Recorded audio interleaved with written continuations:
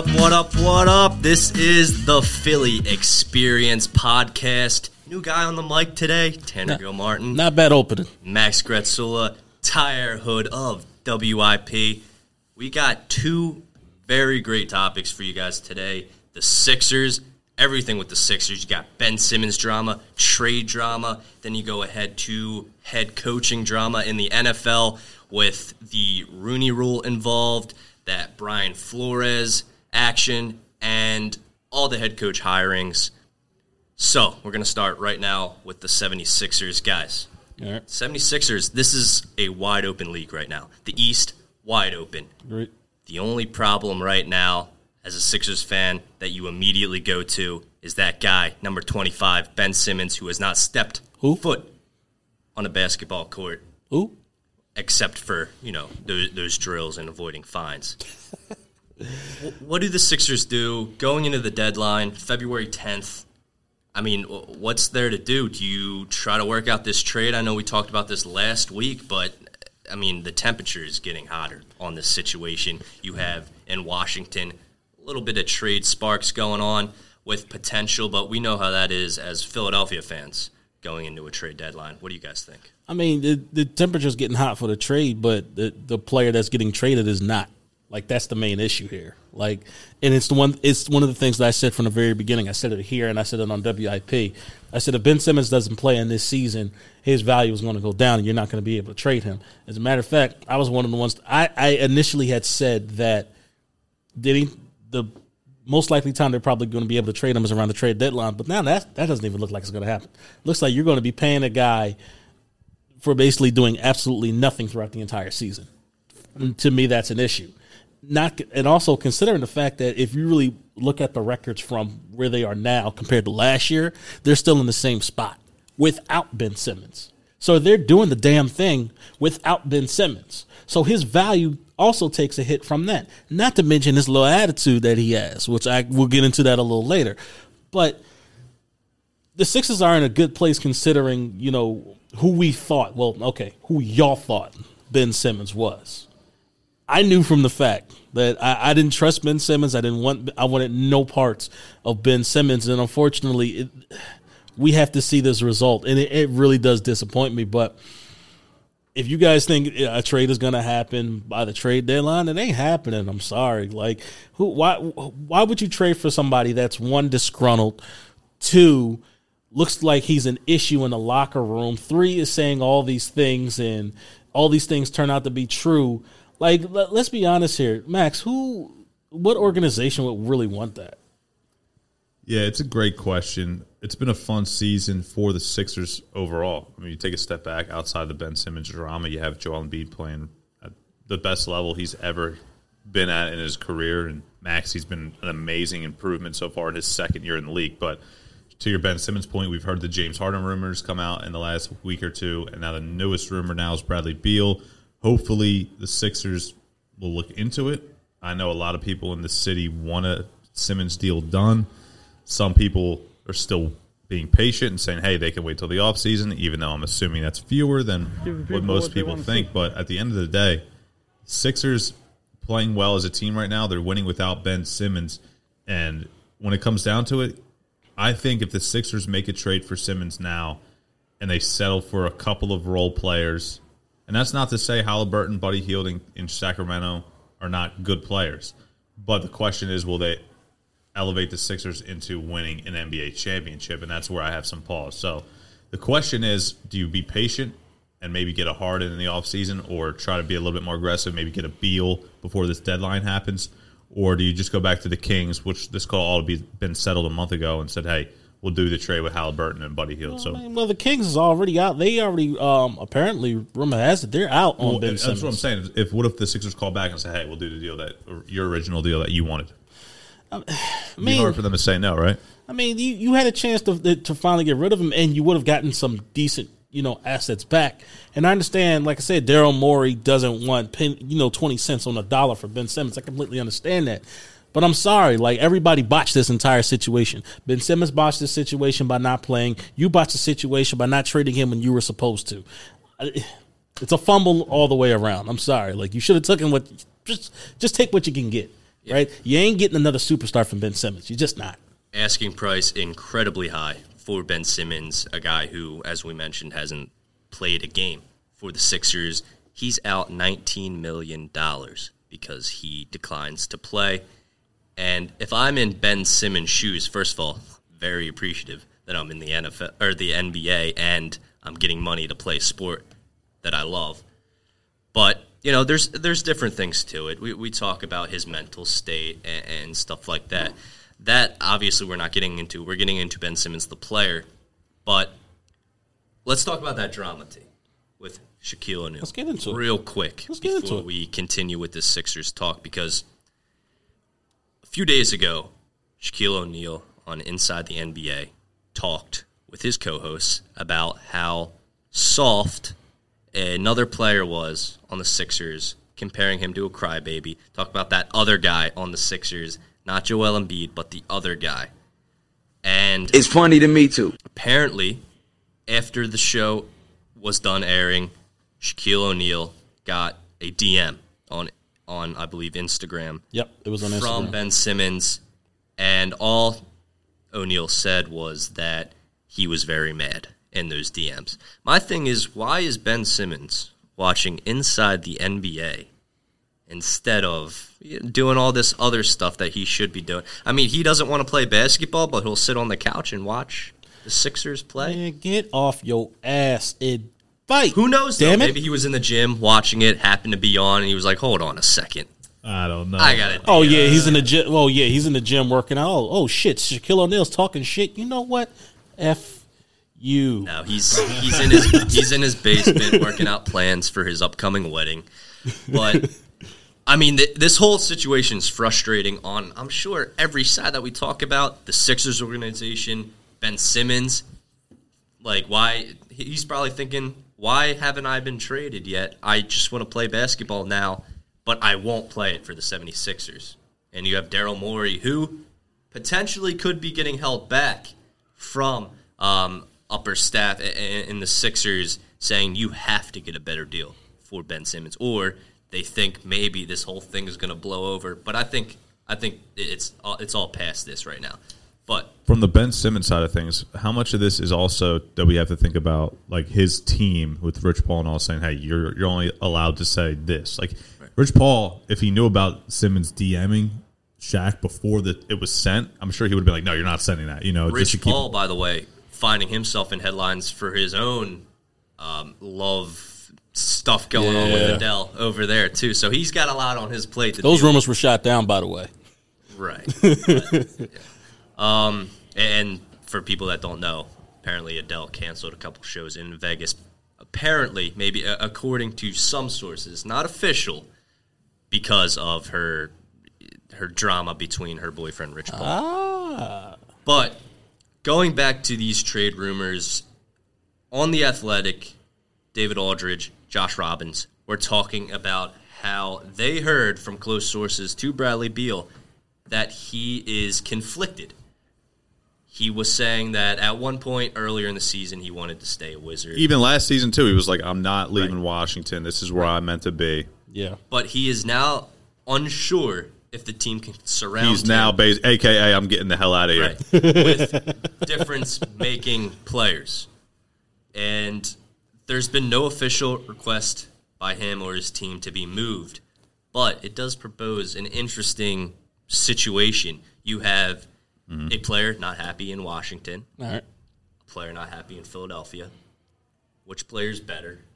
We kind of know. I was about to say that shouldn't even be a question. But Bradley Beal wants to be surrounded by players who will make a difference. You put him on a roster with Joel Embiid, and you surround him with a cast like you have Maxey, Matisse Thybulle, all those guys. He'd be in an ideal situation. Bradley Beal's 28 years old. I mean, we talked about this scenario. We talked about all the trade scenarios and what could possibly be. We talked about what kind of impact Bradley Beal would have. Oh, my God. I think that would pretty much be the play to take the Sixers over the top. You would finally have he dropped a closer. 60 against the Sixers last season. Yes, he did. It's like he would circle Philadelphia and just be like, I'm going to wreck these motherfuckers. Doesn't have to move far up the coast. You know, it would only be a quick trip up from D.C. to Philly. No, it would not be a long trip. But, like, we talked about this, man. Bradley Beal would be that closer that would finally take the Sixers over the hump. Guy. Here's the question, though. Will the Sixers and Wizards be able to come to an agreement where Beal and Simmons 1-for-1 is fair? Now, this to me seems like a situation that won't take less than a week to figure out. Exactly. So the question is, would you be willing to add Maxey in the package for Beal along with Simmons or Thibault? I think in the beginning of the season, most of us would have probably said yes. I'm saying hell to the no. For Maxey? No. What about Thibault? Maybe. It's a great defensive piece on it. Yeah, I was about to say, I like his defense, man. And you need defense in the playoffs, dude. I agree. I think if it comes down to doing a Thibault and Simmons for Beal, it would be hard to not pull the trigger on that, but I definitely still hesitate. Right, if you bring Beal into Philadelphia, he doesn't need to dominate the ball. Right. But when Embiid sits, he can be that guy.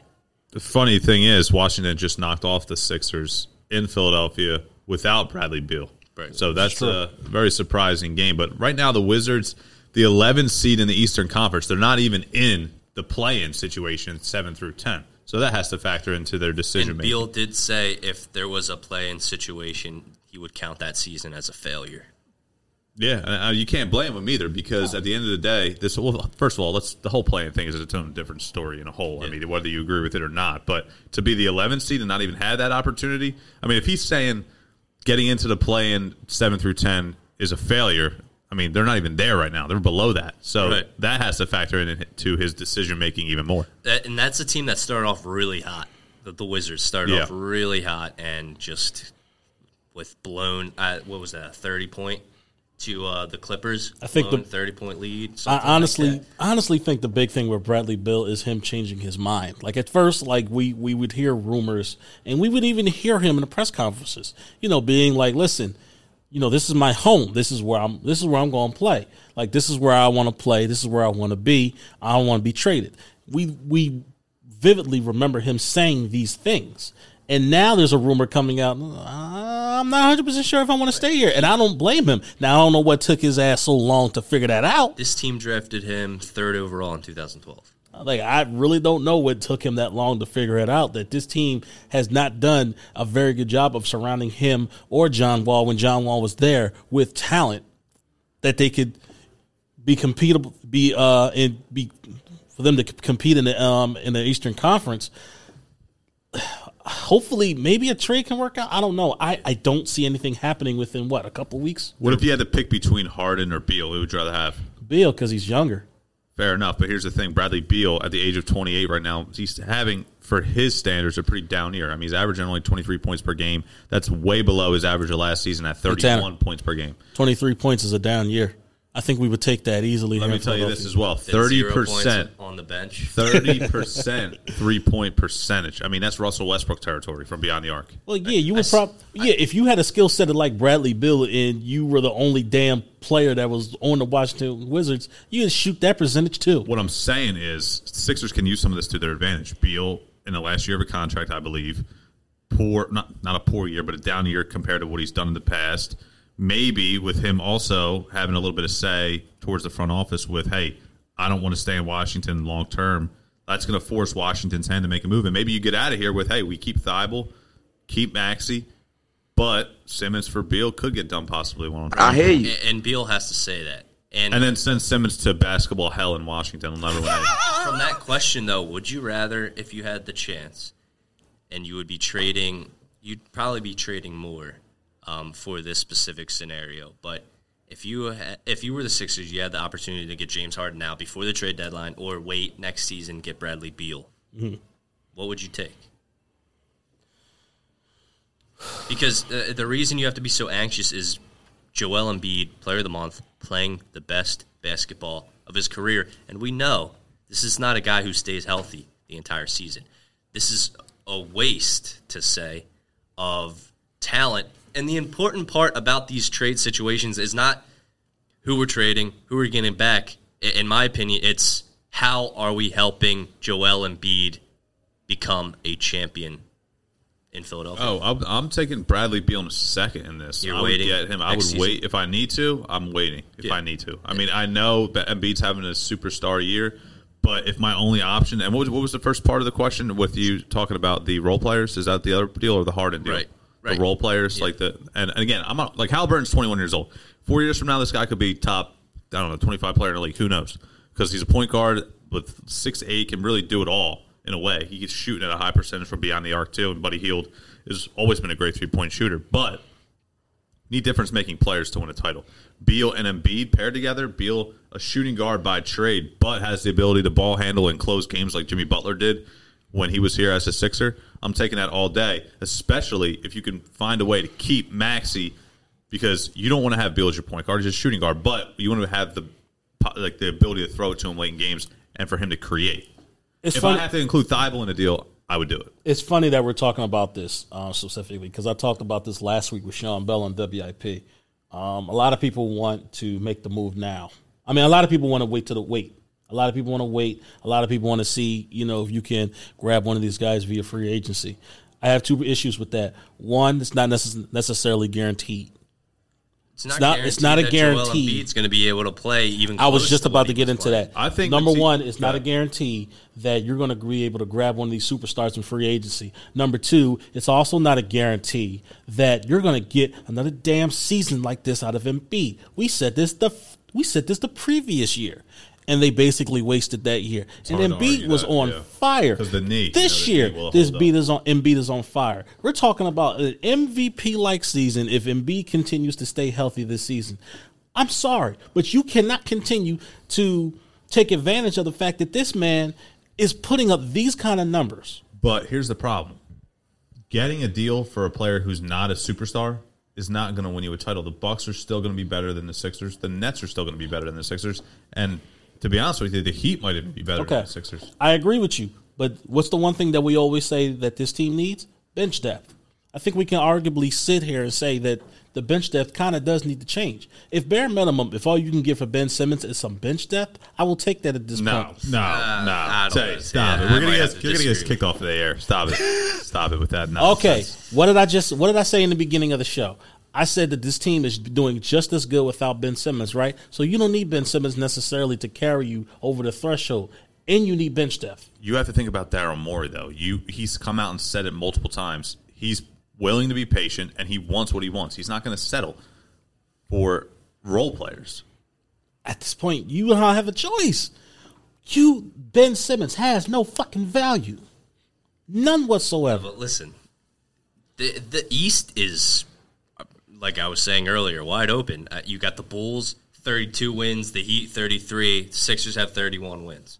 So, if you go ahead and you trade Ben Simmons for just role players, we don't want to, I hate using that word because Hield, and at this point, he's kind of probably a role player. Halliburton, he'll probably start for the Sixers over Thibault, I'm assuming. Right.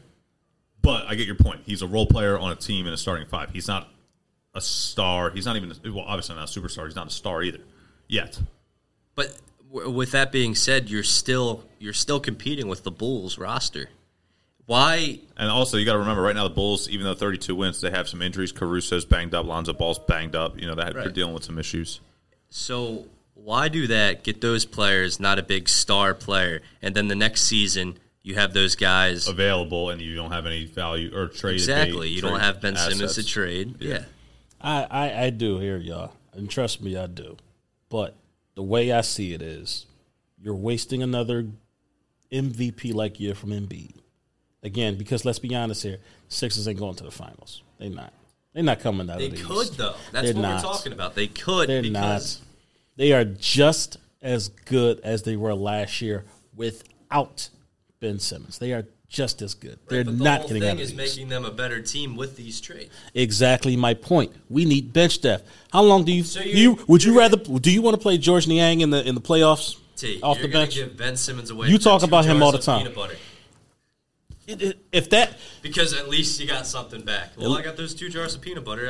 I'm happy. And well, guess what? And I can purchase the jelly via free agency. But at least I know I did something to make this team better in an attempt to make this team better. You staying stationary and not doing a damn thing, that's not helping Embiid at all. Morey that's will wasting make another a deal year. before the deadline. It's just going to be, is it going to be the big fish deal or is it going to be the gonna George Hill deal some again? 10-day contract. Yeah, I don't want be the that. George And I Hill don't, deal from last I year. don't want no fucking George Hill deal. That pissed me off. Man did absolutely nothing here last year. That's He all I'm also was saying. hurt, right, when he first got. Yeah, he was hurt when he first got here. yeah. So the man didn't play for like a good, 2 weeks? Well, we tried that strategy last year, and it sure as hell didn't work out. So I don't want to go out there and get like a veteran guy who's a locker room guy, a leader kind of I guy. don't give a damn about that. You know? And again, it's kind of funny because we don't give a damn about that, but then we talk about Jalen Hurts and we say, oh, he's a leader. Oh, that's a he's different veteran. situation. You know, but at the end of the day with the Sixers, I think I'm being patient because Joel Embiid, even next season, nothing's guaranteed in life, but the way he's playing right now, what cause for concern besides the previous history, of course, but right now in this moment, being 100% healthy and dominating, do you have to, like, you can't just say, hey, we can't be patient because Embiid can get hurt next year. I mean, that's just, you can't, I feel like you can't live like that. You don't have a choice but to live like that. How long do you think Embiid's injuries are going to hold up? Big men with knee issues have a hard to history say. It is true. of not going long in the NBA. That is true. Yao Ming, Greg Oden. Can you get one more year out of Embiid at a dominant level like this? But you're playing with house money at this point. This is the second year in a row. Though. Yeah, only. But them knees are like in their 50s. Let's be honest I think here. if listen, Bradley Beal. Oh, if we were talking about this a week ago, Bradley Beal's not in the conversation. These rumors have just surfaced, and we were even talking about this in the offseason. We were talking about Harden in the offseason. There's no shot that the Sixers and Nets are going to make a trade right now. You wouldn't assume, at least, mid-season when they're competing for a Title I, especially in their same conference and same division. So I think that's out of the picture until at least the offseason. But I'm thinking in Daryl Morey's shoes right now, this second, I don't think he's going to make a deal for Simmons at this deadline. I think we all would like to see something happen just because it's fun and exciting. But I don't think at this moment in time, Morey's ready to just say, hey, if I can't get Beal and Harden, you know what, I'll settle for this trade. Yeah. For lower players. And, I mean, before getting into just this upcoming game today against the Mavs, I mean, to me, you're in a dire situation here where a decision needs to be made, though, whether it is to wait or to pull that trigger on the trade. It's hard because look, they just had 5 games in a row at home. They went 4-5 in the homestand. Like, they're playing great basketball. Maxey's shooting 10 points higher from 3. He's shooting over 40% from 3. Right. It's hard. Like, everybody on the team saying, Morey, we're balling out right now. Give us some help. There's still this dark cloud, though, over the team with whether or not they're going to trade Ben Simmons. And for those listening right now, we're going to put a poll out on our story after the show. If you are in charge of the 76ers, are you pulling the trigger on that trade, or are you waiting until the season's over? Follow us on Instagram at the Philly Experience Podcast or on Twitter, the Philly EXP1. Just prove these guys wrong.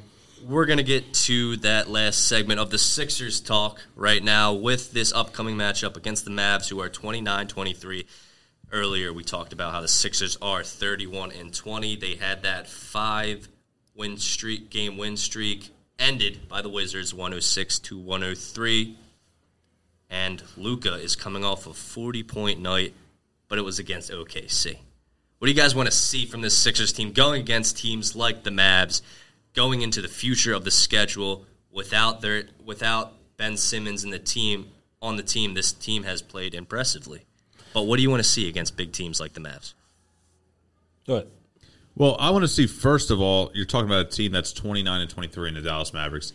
The Sixers right now, Joel Embiid is going to play tonight. I have to see and do some research quickly to see if Kristaps is going to play. I don't know if the announcement has been made about injuries and whatnot, who's questionable. But Luka's the main guy. We know he's the lifeblood of the Dallas Mavericks, 26 points per game. For them, 8.9 assists, 8.8 rebounds. I mean, he does it all. He's an all-star caliber player. But he's a guy that the Sixers are going to have to lock in on. But that's not to say they can't get the job done on the road.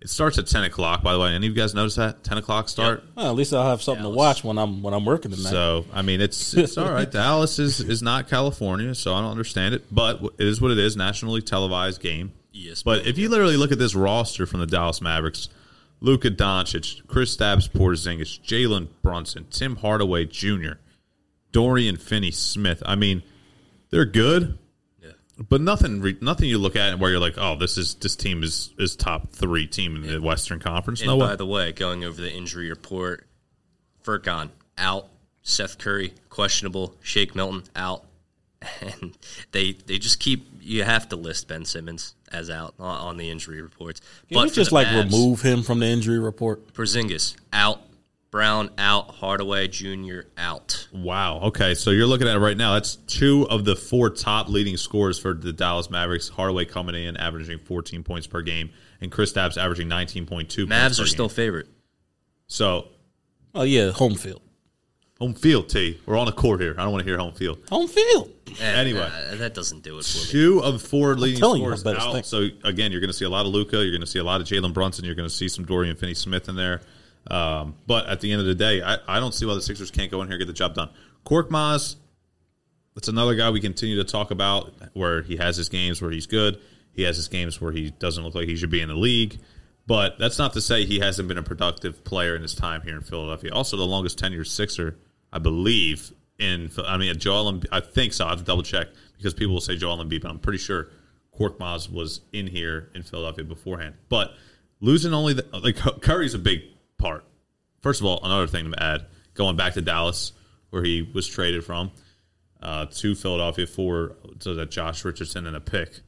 But my prediction on tonight, I think the Sixers get the job done. Yeah. I mean, can they stop Luka Doncic? Probably not, but can they, double him maybe a little bit, keep the ball out of his hands, force him to pass it? Yeah, you'll probably see it. If that happens, you'll see a lot of assists tonight from Luka. Both teams are pretty slow in pace-wise, but the Mavs have that slightly better defense. So are they going to be able to hold Joel Embiid? Is it going to be a 30-point night for Joel Embiid, or is it going to be a 18 to 20-point night for Joel? And they're going to have. It definitely helps them with the injuries on the Mavs. But yeah, Joel Embiid is the longest tenured Sixer, by the way. So Korkmaz is not the longest tenured Sixer. There should be no reason that the Sixers don't go to Dallas and win this game. You're absolutely correct. Should be being the operative word, and I do have them winning this game despite home court advantage. I do have them winning this game with the list of injuries, especially one of the biggest ones being Tim Hardaway Jr., their main shooter. But, luckily they don't have to deal with his ass tonight because he's not even playing. Yeah. Luckily. Yeah, luckily. I'm just frustrated because the bench does need to be worked on. That's my big thing. The bench needs to be worked on some way, shape, form, or fashion. Not a big Charlie Brown guy?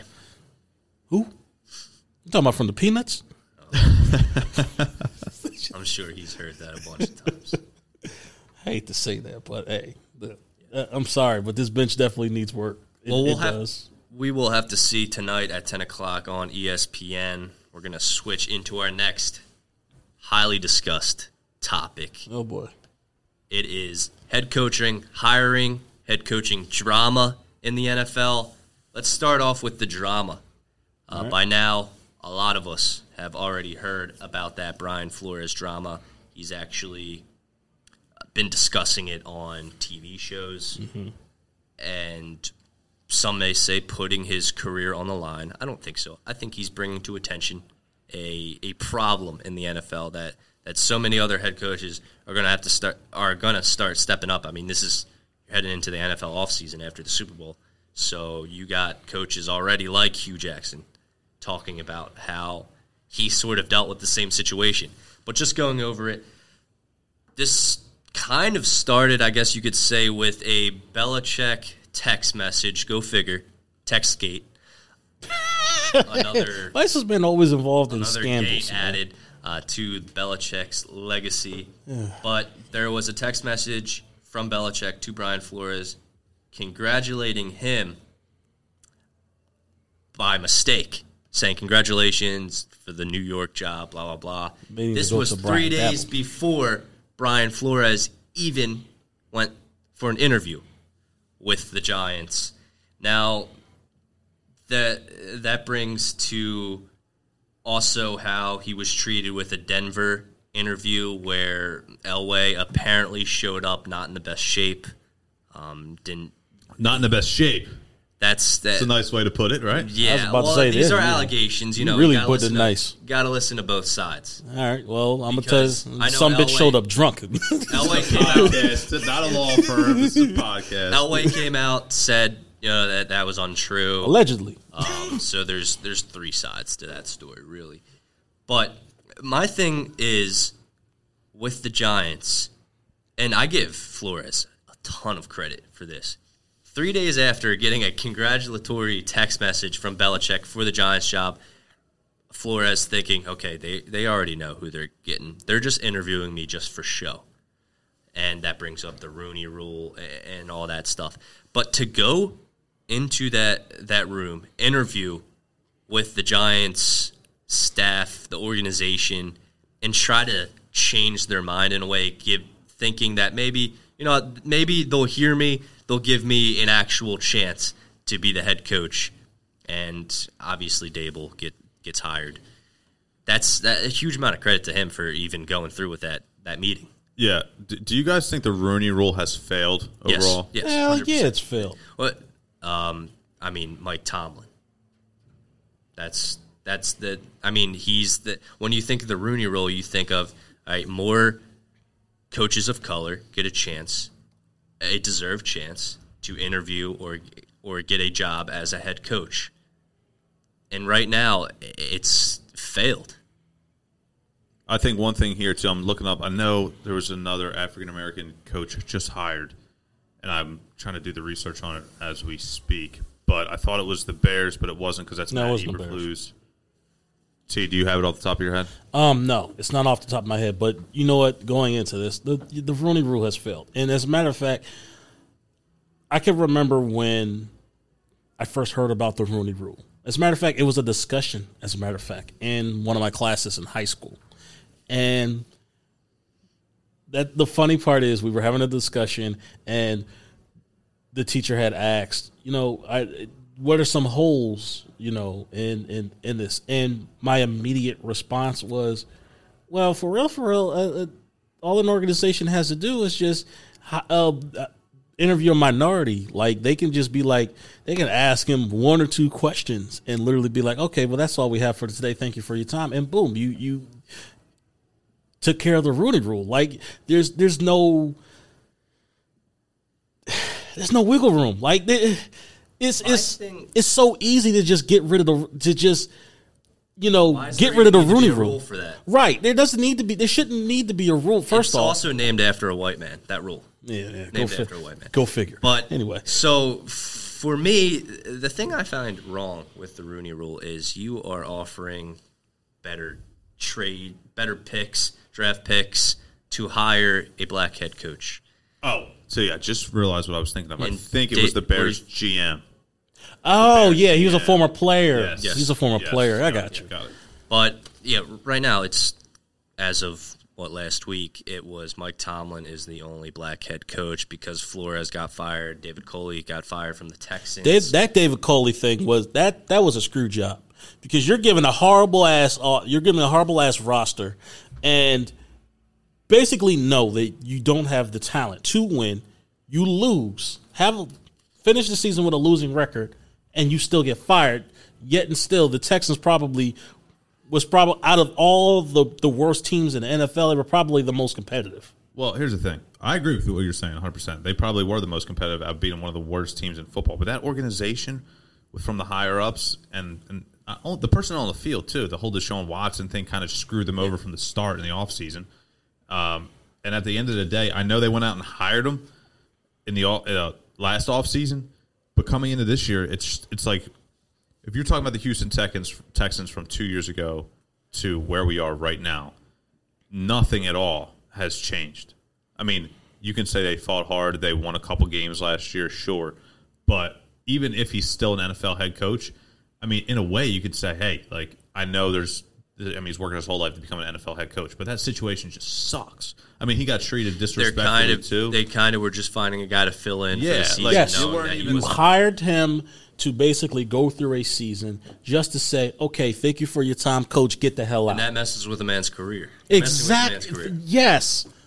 But the players have gotten his back and things of that. Well, first off, the Texans organization has been under scrutiny before for some racial things in the past. So their track record ain't the cleanest. But you're right. That does mess up with a man's career. Like, and it's such a shame because once again, I talked about this on WIP. You're talking about guys like Eric Bieniemy. You're talking about guys that deserve a chance. Todd Bowles. You're talking about Todd Bowles. Did Eric Bieniemy not get offered a head coaching spot? And that's what he didn't. He did not get offered. That was the talk about. Now a lot of people on WIP has informed me that Eric Bieniemy had a past as a player, but that was as a player. Like, his track record is clean now as a coach. Not to mention the fact that he's one of the cogs that engineers one of the best, if not the best, offense in the NFL. Why in the hell would you not at least consider that man for a head coaching position? Not to mention the fact that Todd Bowles, which usually plays around with nothing but junk by the end of the year of a secondary down there in Tampa Bay, and is still able to... Well, hold on. Tampa Bay's defense and secondary was tremendous these last couple of years. Yes, but the players that he's worked with. He's had to work with second and third stringers. Here's the thing. So the Todd Bowles argument, though, is he's had his opportunity to be a head coach, and he was terrible. It's the Jets. It's the Jets. I know, but I'm just saying he was terrible. And I look back, and you talk about previously Josh McDaniels even. I mean, he had to work how many years to get another head coaching job when he fell on his face in Denver back in 2010. He had a chance to be a head coach again, but he said, "No, I'm good. I'm going back to New England." Right, with the whole thing with the Colts a couple years back, I do remember that. But there's still 4 head coaching vacancies: the Houston Texans, the Miami Dolphins, the Minnesota Vikings, and the New Orleans Saints.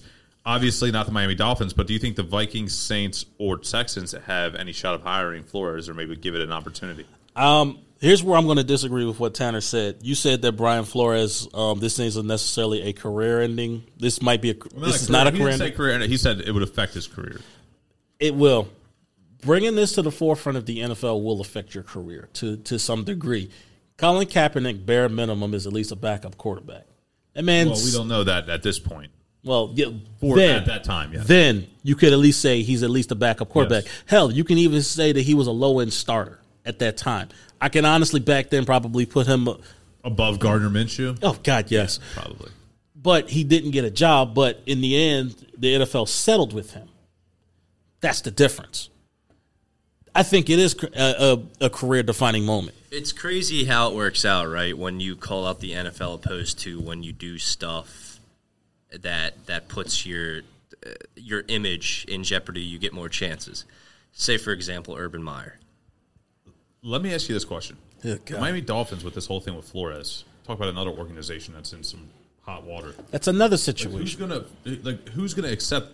It's an NFL head coaching position, so there's somebody out there who's going to be like, yes, I'm definitely jumping at this opportunity. But with all these rumors coming out, $100,000 to lose games on purpose, apparently Brian Flores was offered. If he provides accept this job, if they're offered, first off, you have to have some hesitation, right? If Brian Flores proves that to be true, oh my God!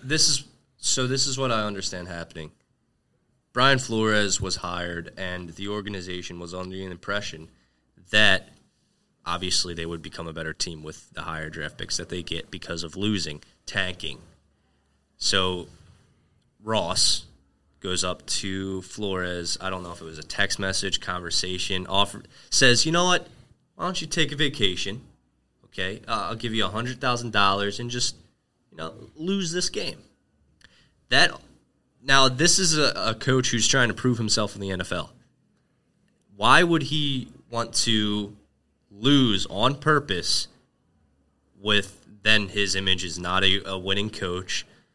And when he's trying to prove himself, he's of course he's going to want to win and he's going to try to win. Right. But you bring up that thing with Fitzpatrick being benched, Tua in. Was that an organizational situation where they were like, you have to bench Fitzpatrick. We have to see how Tua's doing. Yeah, no, it's a good question. I think earlier on, especially last season, it was obvious that Fitzpatrick was the better quarterback. And the Dolphins were supposed to be a bad team, and they've played not last year, the previous year. They've played great. 2000. Well, Flores was hired in 2019. Yes, yeah. So not this past season. Because remember, he was on Washington last year. Yes, that's what I meant. And obviously he didn't try to lose because you look back at their season and it was not a bad season. It wasn't like what did they go 10-6? Yeah, I believe so. Before it went to 17 games. And I mean, shoot, they were close to the barely playoffs. missed the playoffs. I mean, shoot, and even this year, like you go on a 7-8 game winning streak and you finish what a 9-8 record. My thing is this: you go back to your point about talking about Brian Flores losing on purpose. Why did Brett Brown agree to lose on purpose then? Going 10-72. He knew they were losing on purpose. Yeah, Brett Brown knew the situation when he was going in. Right. 2019, the Miami Dolphins were a team that was built to win. They just can't get over the hump because the Patriots are in the way and the Bills are an up-and-coming team. Quarterback that was good enough. Correct. You know so Brian Flores kind of sort of knew the situation, but 2019, was it 2019 when Tua was drafted or it was 2020? 2020. Okay, so the next year they draft a quarterback. Typically, when an organization draft a quarterback, they usually gives the head coach a little bit more leeway to kind of, be able to work some kinks out with the quarterback because most quarterbacks don't come out perfect. But they didn't even give him a chance to really work with Tua. And let's be honest here, Tua's not perfect either. I mean, we saw him in Alabama. Tua's not that perfect, not a perfect quarterback either. So you're pretty much working with junk. Well, yes. Out of all these teams right now, you can't say the Vikings. The Vikings are pretty good, and the Saints usually have their head on straight. But Dolphins or Texans, I mean, it's a toss-up between what's the worst job. You have an organization on one side basically saying, hey, lose on purpose. I think. And then you have the other organization with the Texans that just have nothing. They have no draft picks. They have a quarterback in turmoil situation. They don't have any good players on their roster, really. They like, what do they have? Their fan base and they are an organization right now that, and also coming out with the rumors with David Culley, of course, that's negative. I mean, and everything around the Texans right now is negative. They don't have anything positive. Honestly, no young superstar like Justin Jefferson in Minnesota. No young talent that you can look at. I think a team that might be in a worse position, and this might be surprising, but I think the Saints are actually in a worse position. That because they're not sure where they are. You have Sean Payton leaving. Some players. They have negative $60 million that they have to. They still have to pay off Drew Brees' contract. They have no idea. Michael Thomas, the big guys. Wait a second. You have to pay Drew Brees even if he retires? They have no idea what they're doing at quarterback. There should be some clause in his contract that says if you retire. Real quick. So Brandon Brooks retired. What was it, a week or two ago? Yes. So the Eagles have to rework that contract because he was still on the books for next year. They reworked it a little bit before they came out officially saying that. Exactly. So he's on the books next year. Drew Brees, yes. Okay. Brandon Brooks is on the books for next year. So horrific. Yes, Drew Brees, I believe, retired. He's not even going to play a single game. And it was a huge contract. So yes, Drew Brees retired, I believe, with years left on his contract, which they're still paying for that. The Saints will wait until later this summer to file their retirement paperwork, which will designate Brees a post-June 1st cut and defer $11.5 million in dead money into 2022. His 2021 salary cap remains the same, and the remainder will be paid off next offseason. This was March 14th, 2021. That's why the agents get paid the big bucks in negotiations. So he's talking about that happened. Hey, if my quarterback retires, you still owe him the money. That man is getting 2 checks from the Saints and from NBC. I'm gonna be Drew Brees when I grow up. Back to the Eric Bieniemy point, though, real fast. We haven't really heard anything. Like last offseason, he was a big name, getting a lot of interviews. It's been quiet this offseason, maybe because he was still playing in the playoffs, just lost to the Bengals. But do you think he's still a candidate for one of these spots, or is it like, all right, I am where I am with the Chiefs right now, offensive coordinator? I honestly don't think, once again, we're going to go through another offseason where he's not even going to get a sniff at a head coaching job, unfortunately. Isn't that crazy, though? And let's get right into it right now. Let's talk about the head coaches that were hired recently. You have the Jaguars hiring Doug Peterson, Raiders, Josh McDaniels. Breaking news, by the way. Giants, Dable, Broncos, Hackett, Bears, Eberflus. Yep. And we talk about the Saints, Vikings, Dolphins, and Texans without head coaches. But my thing is, we talk about Bieniemy and maybe other coaches that want to get into, other coaches of color that want to get back into coaching. You have them proving themselves either as defensive coordinators, offensive coordinators of sort. And then you have a guy who stepped away from coaching for a year who comes back immediately into an NFL coaching job. And I'm talking about Doug Peterson to the Jaguars. How is that? How do you guys think about that situation? I think it's a smart hire by the Jacksonville Jaguars. I mean, a Super Bowl winning coach, a guy who really didn't deserve to be fired. I mean, we all know it. The main reason he was really fired is because he wanted to pick his own personnel, and Howie didn't let him do it. So you're talking about a losing organization that has lost and lost and lost and lost and lost and lost and lost and lost and And had to deal with that Urban Myers. And had to deal with Urban Meyer. They want to bring in somebody who's well established, good background, good history, former NFL quarterback, young quarterback in Trevor Lawrence, can work with him like he worked with Carson Wentz. What happened the first year with Carson Wentz? Obviously, I think 9-7 was the record, but improvement into the year 2. Carson Wentz was that MVP season, and they worked well together until things went off the rails. So I like the hire personally for the Jacksonville Jaguars. It's going to be helpful for their image, and I understand where people are coming from. Hey, he hasn't been in the league for a year, whatever, but he checks so many boxes as a head coach. It's about damn time that Doug Peterson got a job in the NFL. Like, seriously, if it's one was guy. Up to him, though, too. If he wanted to come back last You're year, right. he probably could have, right? You're right. Somewhat.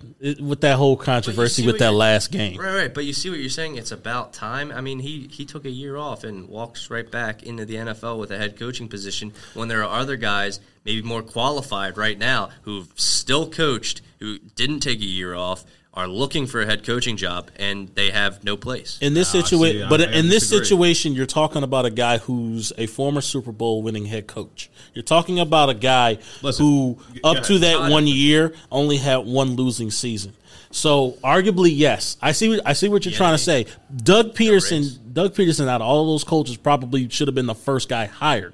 Now, it's not taken away from Eric Bieniemy. I've been saying for years that Eric Bieniemy should have had a damn head coaching job from day one. Right. Todd Bowles should be in consideration for head coaching. Hell, Byron Leftwich should have been in more consideration for more head coaching jobs. I agree with everything that you're saying. I think Eric Bieniemy would be a good head coach wherever he had the opportunity to.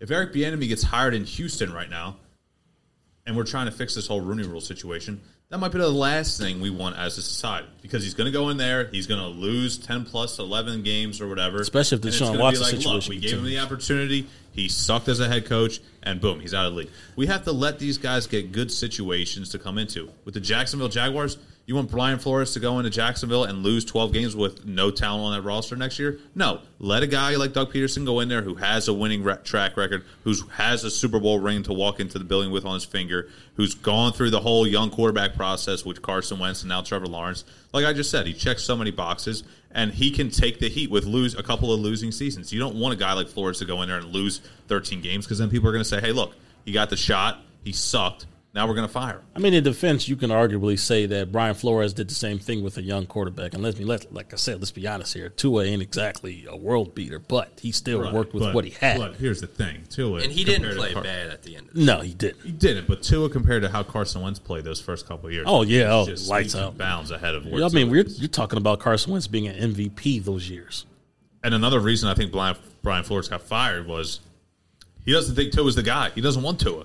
I think it's the upper management and GM who said Tua's the guy. I don't think Brian Flores thinks Tua's the guy to have to lead that franchise. Well, here's the thing with upper management, and that's one of the big things. You know, if an upper management, if they invest in somebody, especially a quarterback in the first round, they're not necessarily going to be like, you know, after year two, okay, we got to cut our losses and try to find another guy. No, you're going to try to figure this shit out, especially considering the fact that quarterbacks are a dime a dozen. You're going to try to see if that guy's one of the dozen. I would love to see Eric Bieniemy, a guy like him with his offensive mind, go to a team like Minnesota to work with Dalvin Cook, to work with Jay Jeff, to work with Adam Thielen, Kirk Cousins. Say what you want about him. I know he hasn't done well as far as winning football games, but his stats say otherwise. He's been productive. I think Eric Bieniemy there with Kirk, with the talent surrounding him on the offensive side of the ball, could be a very good success story if he gets that chance. Who's even going to want to go into a situation like there is in Miami now, especially made headlines? Do you want to be that puppet in Miami that it's making it seem like you will be if you are a head coach? But do you want to go into Houston and deal with that situation also? Yeah, this is true. I mean, that situation in Miami is not a very good one. However, I will say this. Please, Houston Texans, if y'all are hearing this, please take Jonathan Gannon as your head coach. From what I hear, he is one of the candidates that they are strongly considering for their head coaching position. Please, for the love of God, get him out of Philadelphia. Houston should have traded Deshaun Watson before this thing got bad. I mean, worse, I should say. Well, once again, you're talking about you have a once in a generation quarterback who's a dime a dozen. They don't. Who do they have? They have no picks. They're drained. They have Deshaun Watson, and he's not even able to play. If they just traded him before this thing went even far wayward, they could have had 3 first-round picks, 4 first-round picks, and they would have, first of all, they would be cleared of the Deshaun Watson situation. This is Makes true. their image look a little bit better. This is true. And then they have pieces and assets to build around their team, become more attractive. This is true. Their fans would say, hey, okay, look, we're moving in the right direction. You just got to keep hitting these pegs. If they can get if they could have gotten a good head coaching hire, that would have been another box checked off the list. So then you're looking at, hey, we got a bunch of assets here. We got a good established head coach with maybe whoever it is, Bieniemy, Flores, whoever you want to say, even Doug Peterson before he got hired. You got a good established head coach, assets, and things are turning up. But now you're still dealing with the Watson thing. They waited too long. You don't have a head coach yet. And who wants to step into that situation?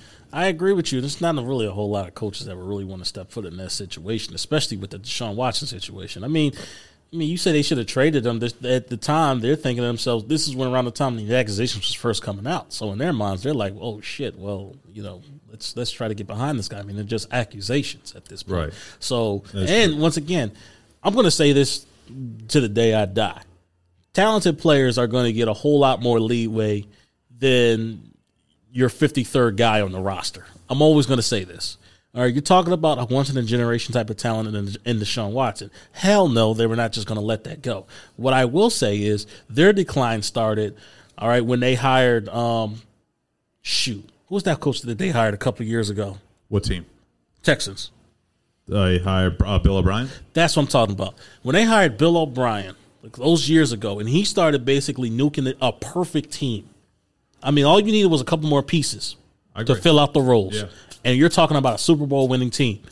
And he just came in and basically traded players away. How the hell do you trade away one of the best wide receivers at the time in the NFL for a damn running back? That started happening that was like his last season. That was when he was on his way out.